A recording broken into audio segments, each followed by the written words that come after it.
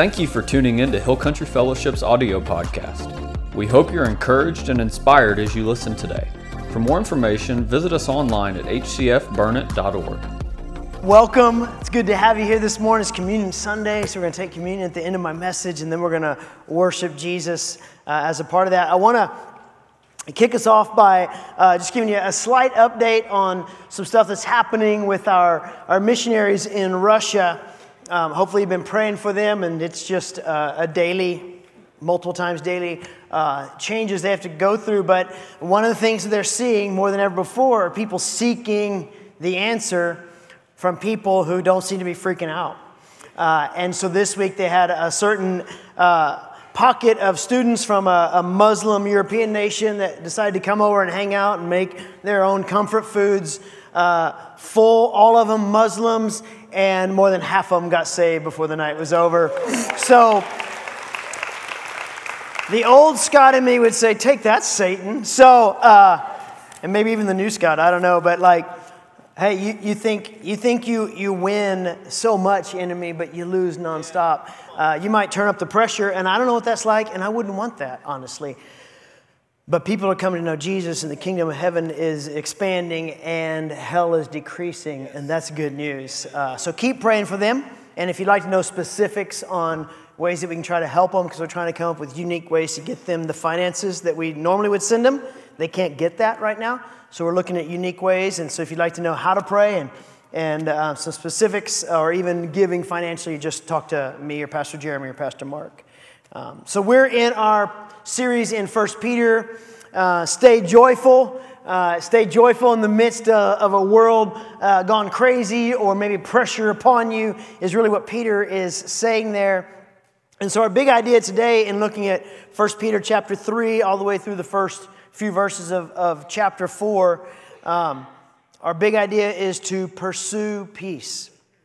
We're calling it be gracious because that's what Peter is talking about, but we're also talking about pursuing peace, being peaceful, bringing peace into a situation, having that calming presence that peace can only give you, and also have that grace for people, showing favor where it isn't even deserved.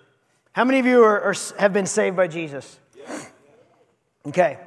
You were given grace that you didn't deserve. I was given grace. Mercy is He removed the punishment you deserved. Grace is He gave you things you didn't deserve. And so Peter's calling us here to show grace to those around us in our lives deeply, in our church life, and then in the world around us. So for verses 1 through 7 of chapter 3 start off this way. He says, in the same way, you wives. So when he says in the same way, he's continuing the thought that we had from last week about be Jesus. How did Jesus do it? Do it that way. In the same way, you wives must accept the authority of your husbands. Crickets went off in America. Then even if some refuse to obey the good news, talking about the husband, your godly lives will speak to them without any words. They will be won over by observing your pure and reverent lives. Don't be concerned about the outward beauty of fancy hairstyles, expensive jewelry, or beautiful clothes. You should clothe yourselves instead with the beauty that comes from within, the unfading beauty of a gentle and quiet spirit. A calming presence is what he's referring to, which is so precious to God. This is how the holy women of old made themselves beautiful. They trusted God and accepted the authority of their husbands. For instance, Sarah obeyed her husband Abraham, called him her master. You are her daughters when you do what is right without fear of what your husbands might do. Husbands are next. In the same way, continuing the thought, you husbands must give honor to your wives. Treat your wife with understanding as you live together. She may be weaker than you are, but she is your equal partner in God's gift of new life. Treat her as you should, so your prayers will not be hindered or they will be heard. So, in the same way, he's keeping that going from what we talked about last week. And he's actually drawing on the design of creation that we read about in the book of Genesis. the creation account of how God made Adam, and then he brought Eve out of Adam, and that she is a helpmate, and she perfects him in what he's called to do, and then they walk as one together. So he's saying, hey, when he's talking specifically to women, as a godly woman helps her husband, the Holy Spirit moves through you to bring insight and wisdom and value to your husband. And what man on the planet that's married doesn't want more value, greater insight, and the best wisdom? So that's something that wives you bring as you live that way, and husbands you get as they live that way, and then as you in turn live how he calls you to live. So to husbands, he says in the same way. Peter again goes back to Genesis to tell us how men get to be a part of the redemption plan that we see in Genesis after things all fell apart, how it was meant to be in the beginning, and then what God's doing to return us to that place, and one day it will be all made new. So he says, honor her, live to understand with shepherding care over her, and your prayers will get heard. You want the easiest way for your prayers not to be heard, husbands, is don't honor and don't show understanding. And God says, you know what to do, and I hear you, but I'm not really hearing you because you're not hearing me. So there's a reciprocity there with us living the way we're supposed to as husbands, and then our lives and our relationships with God being on the same page. So in verses 1 through 7, we see what applies to husbands and wives, but we also see what applies to all of us on planet Earth who follow Jesus, not just the husbands and wives. Imagine applying 1 Peter 3, verses 1 through 7 to every aspect of your life. Be devoted to people. Your conduct, your interaction, your attitude, that peaceful heart, it'll win them over.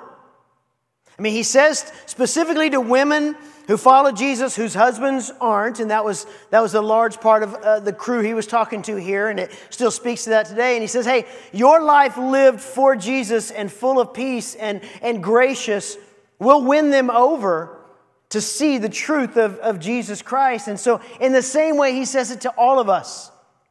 Your lives at work, your life, students, at school, your life maybe with a larger family gathering, whatever it is, wherever it is, and whoever you're around, if you live this way, they will see Jesus, that grace. That peace that you pursue will be lived out amongst other people. The pure, godly life that you live impacts people in their deepest souls. You may not see the fruition of it. It might be when you move on or they move on or whatever happens, but that will impact their souls. And then he says, the way you look isn't about the way you look. He's saying, let the way you look be derived from who you are in Jesus. There is nothing wrong with just the way you look, unless that's the way you need people to see you in perfection. If the way you look is meant to be like, look at me, you got problems that Jesus can solve. But if you dress in the most expensive suit in the world and you could give a rip because you love Jesus, that's what he's talking about here. Don't let the world dictate the way you need to be or look or act. Don't derive your value from the world with your shoes and your clothes and your social trends and the styles you live. Peter would say, are you taking your cues from what you see happening around you with how you act and look and what you do, or is everything derived from Jesus alone? Live humble, submitted lives, and that will show who you belong to. You will know your worth is in Jesus alone. And then he even says that the way you live actually counteracts fear and intimidation that the enemy tries to bring in your life. He's telling husbands and everyone else too, Be peaceful and humble. Show great understanding towards others. Honor people. Treat them with tenderness. But Scott, you have no idea that person. I get it. That's what this whole book is about. This whole book is about that person or those people, how they act or how they treat you. That's the whole book of 1 Peter. And so if it's like, I don't get it, you don't get it, Scott, I might not. God does, and Peter certainly did. And he says, not just your wives, not just your husbands, not just your kids, not just your parents, not just your bosses or your employees. Treat everyone with tenderness and with grace and with kindness. Even those who think and look at life absolutely opposed to you in a way that is destructive to this world. That's a hard one to look at. I faced this week, by the way, and you might face it in 5 seconds or so when I say it. But I was thinking this week, and I felt like the Lord said, Scott, how would you be kind and tender and compassionate towards those who think it's okay to murder babies? Because abortion is my number one, sometimes my only voting stance that I look at, because no one should kill babies. But when God asked me the question, how would you be tender to them? I'd be like, well, I can't say it. I'd get in trouble. I don't want to be tender towards them. They murder babies. But Scott, I'm writing in a world of suffering, in a world that's lost. Some of them don't know any better, still responsible, but don't know any better with their ignorance. And some are vehemently opposed to anybody telling them what to do, so they think they have the right to do anything with their bodies at all. And how are you going to show tenderness and kindness and compassion and grace towards them? I'm like, I struggle with that, Jesus. And we're having this conversation, and I felt like he said, what don't they deserve? And I'm like, they don't deserve kindness or understanding or compassion. And he said, give it to them. And I'm like, oh no. That's grace. Grace is this. You didn't deserve it and you got it from Jesus. Same with me. I didn't deserve forgiveness, I got it. I didn't deserve eternal life, I got it. I didn't deserve compassion with how I acted and lived my life, and I got it. I didn't deserve someone to be kind to me, and I got it. All of that was given to me. And so Peter says, be gracious. Pursue peace. The best way to pursue peace is to be gracious in every setting, in every situation. Does it mean you tell them, it's okay, you do what you do? No. There's that healthy tension, that crazy balance we have to learn between, no, that's wrong, and I'm going to show you grace. And only the Holy Spirit can bring you there. You cannot manufacture that on your own. You might be able to do it in one moment, but you're not going to be able to live it out. So you need the Spirit of the living God within you as a born-again believer to help you live that tension balance of, hey, I'm going to stand for life. I'm going to stand for the sanctity of marriage. I'm going to stand for the way God created men, men, women, women, boys, boys, and girls, girls. And yet, when they view something absolutely different, showing them grace, giving them what they don't deserve. If you struggle this week on showing grace to someone, just say, what do they not deserve right now? And your mind might come up with 17 things, and then start giving it to them. That is a great barometer of where you are in following Jesus, and a great challenge to all of us. So all of this that Peter's talking about, it plays directly into where he takes us next, because he says, hey, husband, first he's on the other side, he says, slaves do this, and you do this towards government, and then wives, you do this, and husbands do this. And then he gets to this place in 1 Peter 3, 8 through 12, and he basically says, really, it's about everyone. Finally, all of you should be of one mind. Sympathize with each other, love each other as brothers and sisters. So he's telling us all this stuff because he's really talking about the community, the church, your church life, your church family. And he's saying, because this is where it starts. You get it here, and then as a team, as a family, as brothers and sisters, you go and live it out in a broken world. Be tenderhearted and keep a humble attitude. Don't repay evil for evil. Don't retaliate with insults when people insult you. But, come on. Instead, pay them back with a blessing.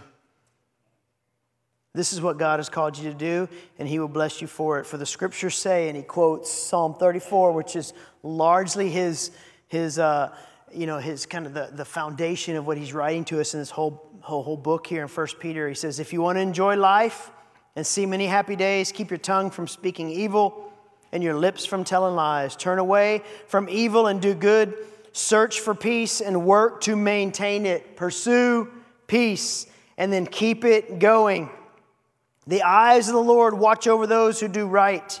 His ears are open to their prayers, but the Lord turns His face against those who do evil.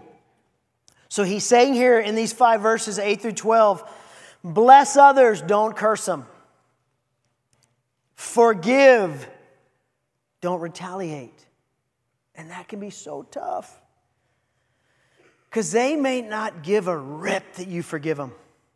And you probably don't even need to be telling them unless there's an interaction between the two of you about it. You forgive them in your heart and you present that to Jesus, and then you keep loving them in spite of their actions. Speak life in their even broken by them situation. Like they broke it, but I'm going to speak life into it even though they brought it upon themselves. Don't pile on the pain. How often have we had opportunity with those maybe that drive us crazy or bug us or that we're vehemently opposed to, and they bring pain into their own lives and we want to just be like, ha! That's humanity. And it's even humanity within the heart of a Christian. Like, we struggle with that. But yeah, you got what you deserved. Don't pile on the pain. Speak life into them is what Peter's telling us. And then he says in here, be of one mind, brothers and sisters. He's quoting King David when David is telling him, this is how you live life, followers of God. And now Peter's saying followers of Jesus. That's what I love about membership, and our membership class is coming up after church today.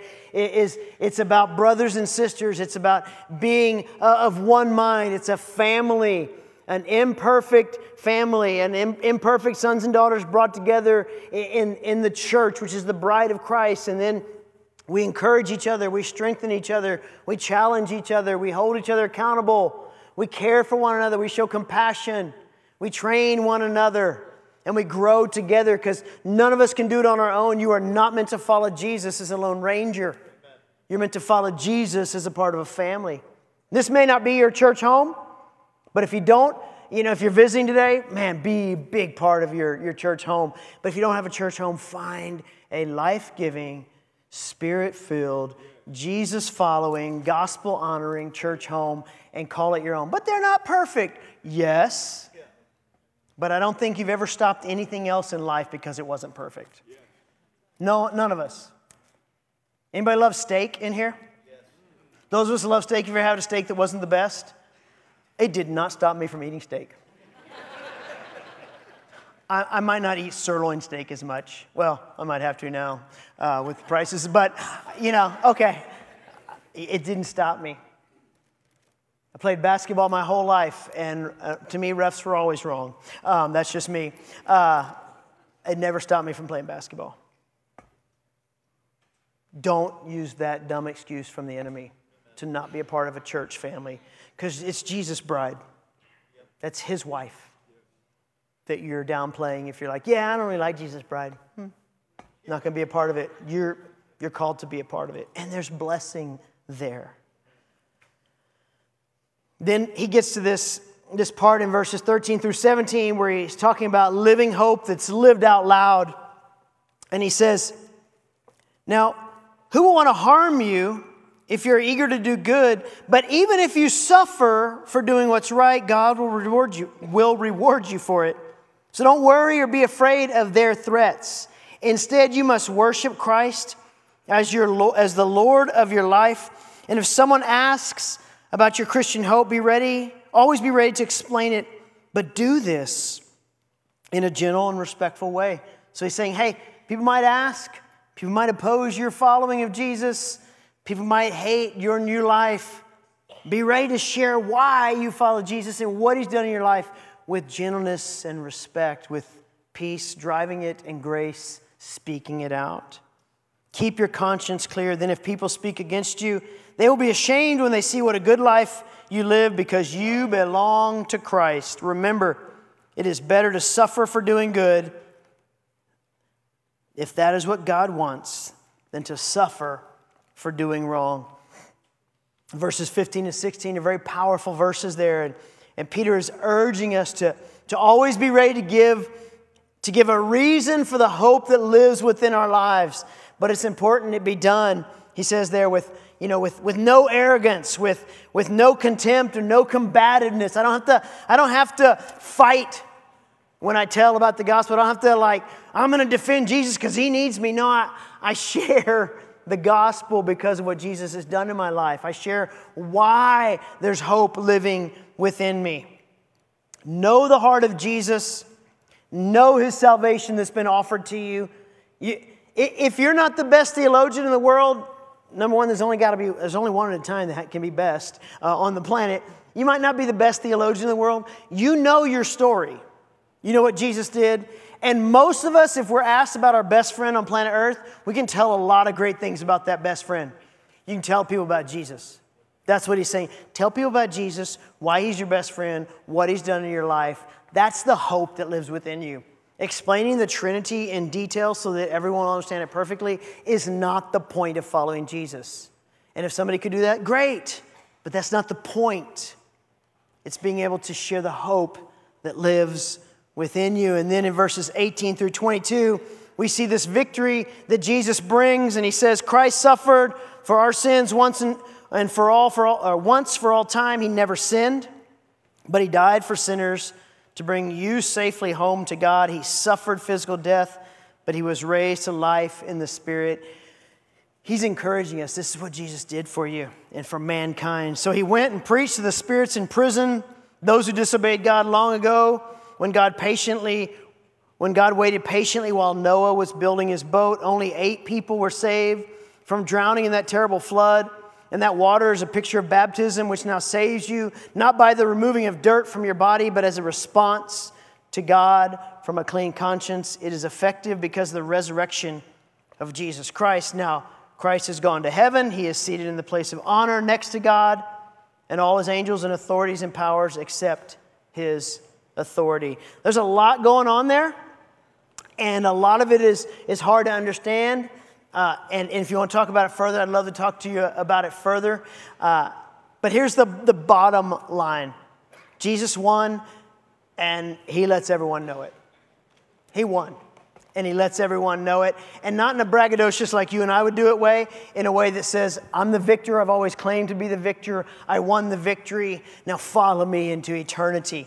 And that baptism is the outward expression of an inward salvation that happened. We can't show people what happens in our hearts that saved us. Baptism is us showing them. So baptism doesn't save you. It shows people what saved you. And that's what Peter's talking about there. And then finally, in verses 1 through 6 of chapter 4, we read about living gracious.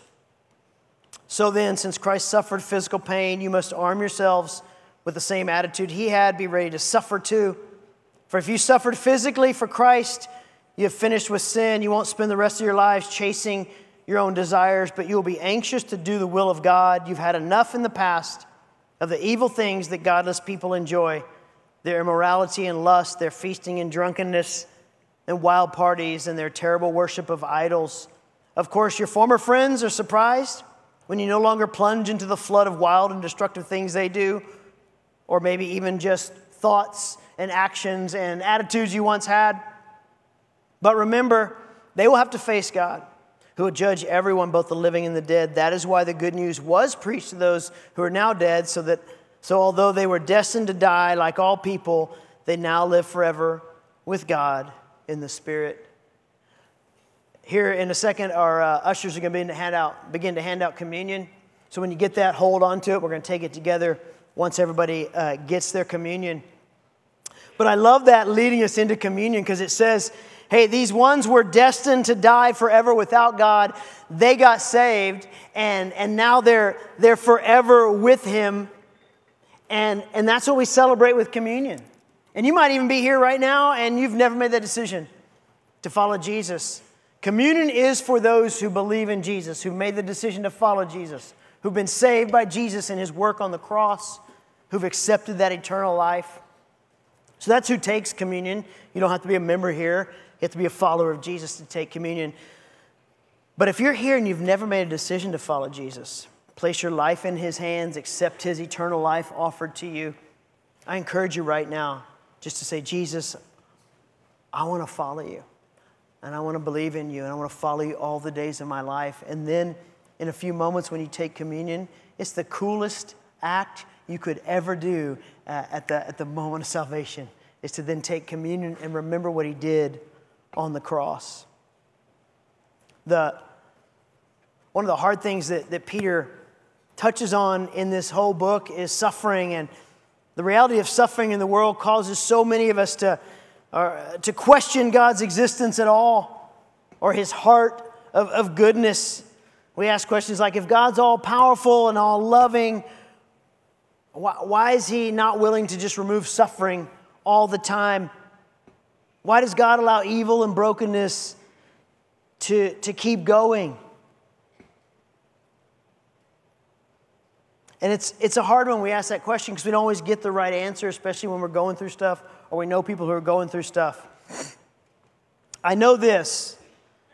When we look at the cross and what Jesus went through, which was suffering and pain, the answer to, if God's all powerful, why doesn't He remove suffering? The answer will never be because He doesn't love us.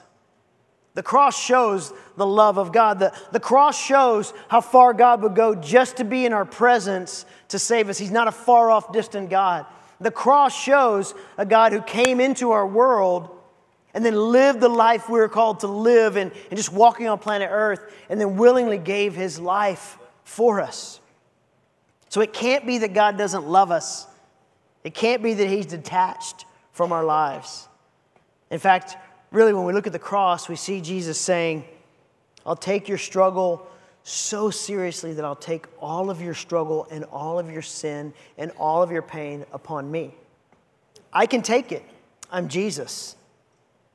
And I take it willingly and joyfully, the Bible says, because I get you in return. Ultimately, we're told in Revelation 21 that He makes all things new, and that's a beautiful thing, to end suffering.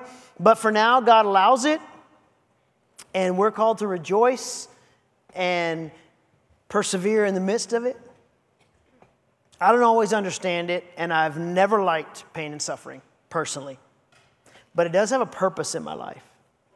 It is a part of God's plan in my life. I would assume it's so that I can be purified, similar to gold being purified, and so that He can work through me the things He wants to do that I need to be prepared for, so that I'm purer, being made more pure along the way to do the things He's called me to do. I don't like pain and suffering, but it does have a purpose in my life and yours. And I know that Jesus is not immune to it Himself. He gets you. He gets me. He understands. The cross, that was, to Rome and to humanity, it was an instrument of pain and shame. To evil, it's an instrument of shame and laughter at, mockery. But in the eyes of God, the cross was an instrument of grace and peace. What a beautiful thought. The world said this is what the cross is, and God said, no. He might endure shame for a moment and take on all that sin, but it's going to bring freedom. It's going to bring mercy. It's going to bring grace. It's going to bring forgiveness to the ones who choose to follow me. So you've got that bread in your hand, and you've got the cup. I'm going to ask you right now just to take the piece of bread.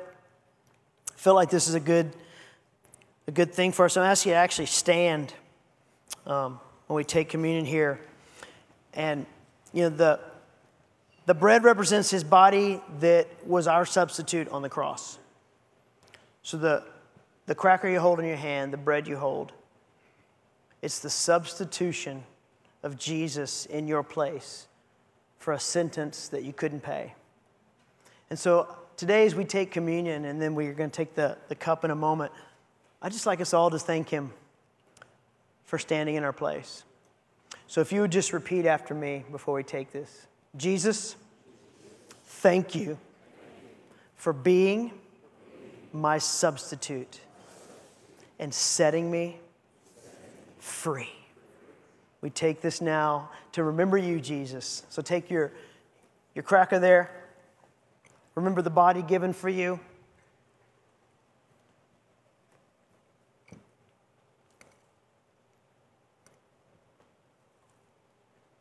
The blood changes eternal destinies. It's for the forgiveness of sins.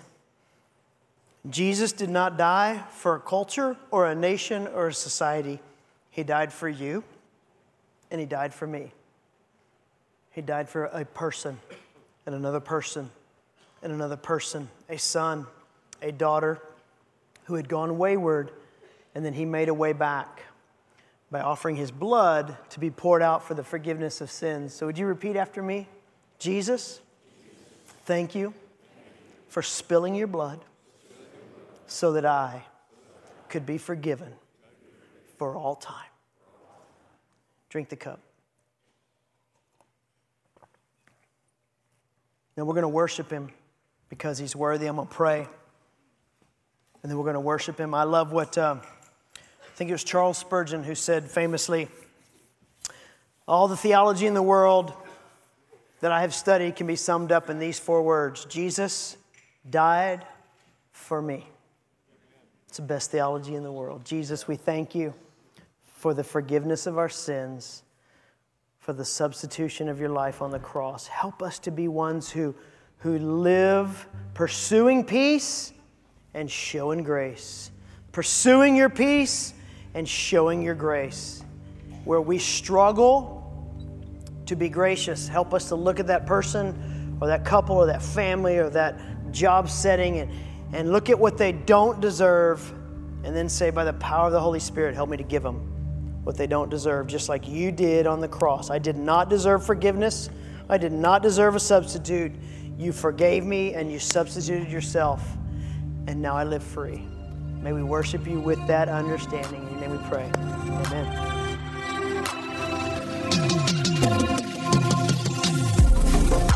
Thank you for listening.